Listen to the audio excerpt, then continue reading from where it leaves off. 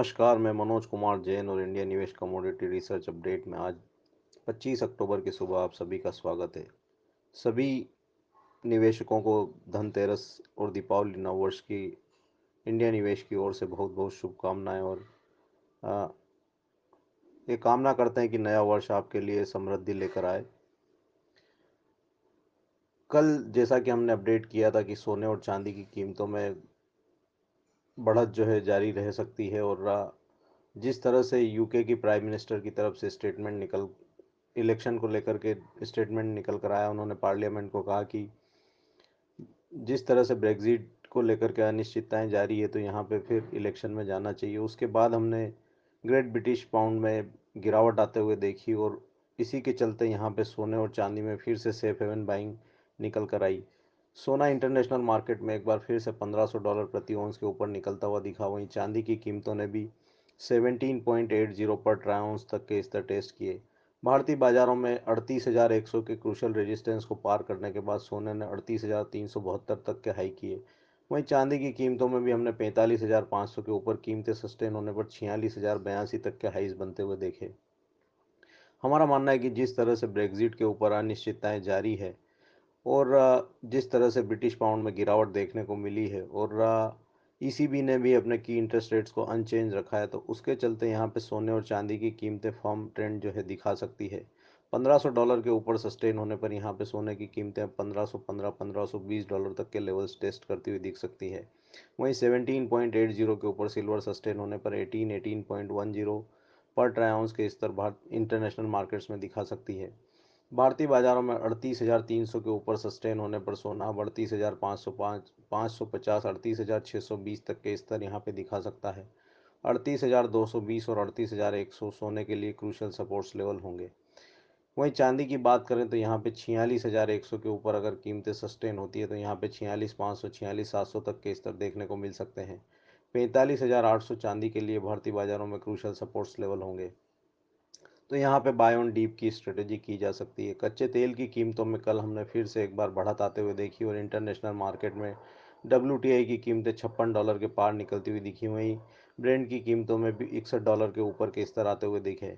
रुपये की कमजोरी के चलते भारतीय बाजारों में सपोर्ट देखने को मिला और यहाँ पे कीमतें एक बार 4,000 के स्तर को पार करती हुई दिखी।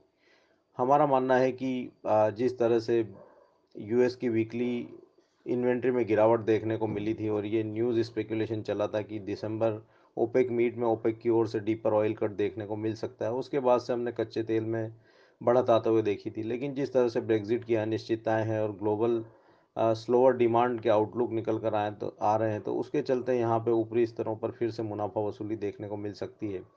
$57 कच्चे तेल के लिए इंटरनेशनल मार्केट में क्रूशल रेजिस्टेंस होंगे। वहीं अगर भारतीय बाजारों की बात करें तो यहाँ पे 4,040 से 4,070 के स्तर जो है क्रूशल रेजिस्टेंस रहेंगे। वहीं 3,950 के आसपास यहाँ पे स्ट्रॉन्ग सपोर्ट देखने को मिल सकता है। तो आज कच्चे तेल के लिए 3,950 से 4,070 का एक दायरा जो है ट्रेडिंग का हो सकता है।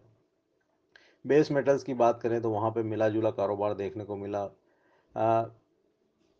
कॉपर में लंदन मेटल एक्सचेंज में एक बार बढ़त देखने को मिली और कीमतें $5,850 प्रति मेट्रिक टन के ऊपर निकलती हुई दिखी। निकल की कीमतों में ज़बरदस्त बढ़त देखने को मिली। जिस तरह से ये खबरें निकल कर आई कि papua न्यू गिनी में एक निकल प्लांट जो है वो बंद हो सकता है और उसकी वजह से यहाँ पे सप्लाई शॉर्टेज जो है के फियर के चलते निकल की कीमतों में बढ़त देखने को मिली और यहाँ पे निकल MCX अक्टूबर वायदा 1225 तक के स्तर जो है कल के सत्र में दिखाने में सफल रहा। हमारा मानना है कि जिस तरह से ब्रेग्जिट की अनिश्चितताएं हैं और डॉलर इंडेक्स में मजबूती देखने को मिली है, तो उसके चलते यहाँ पे बेस मेटल्स में आज सुस्ती वाला कारोबार देखने को मिल सकता है। नवंबर कॉपर वायदा 443 से 447 की रेंज में ट्रेड करता हुआ दिख सकता है। वहीं अगर निकल की बात करें तो यहाँ पे 1187 1188 नवंबर वायदा के लिए स्ट्रॉन्ग सपोर्ट्स होंगे। वहीं 1230 के आसपास रेजिस्टेंस देखने को मिल सकते हैं। जिंक में भी हमारा मानना है कि 187 से 190 के दायरे में ट्रेड होता हुआ दिख सकता है। एग्रीकल्चर कमोडिटीज़ में कल के सत्र में हमने फिर से शानदार बढ़त आते हुए देखी। स्पेशली एडिबल ऑयल कॉम्प्लेक्स में मजबूती जारी रही। जिस तरह से गवर्नमेंट की तरफ से रबी क्रॉप के MSP में वृद्धि की गई, उसके बाद से हमने एडिबल ऑयल कॉम्प्लेक्स में ज़बरदस्त उछाल देखा।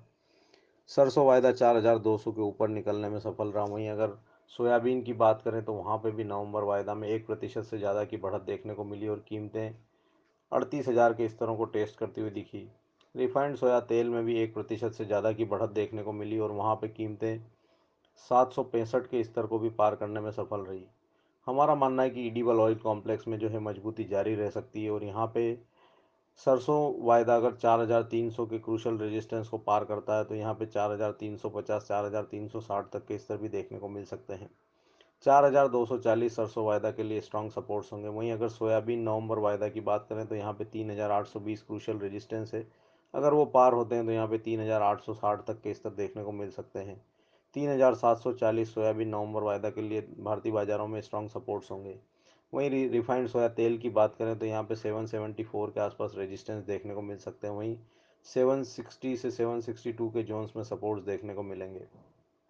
वहीं मसाला कॉम्प्लेक्स में हमने धनिया की कीमतों में कल फिर शानदार बढ़त देखी और कीमतें 6,500 के ऊपर निकलने में सफल रही। हमारा मानना है कि यहाँ पे 6,550 क्रूशल रेजिस्टेंस है। अगर वो पार होते हैं तो यहाँ पे 6,800 तक के स्तर देखने को मिल सकते हैं।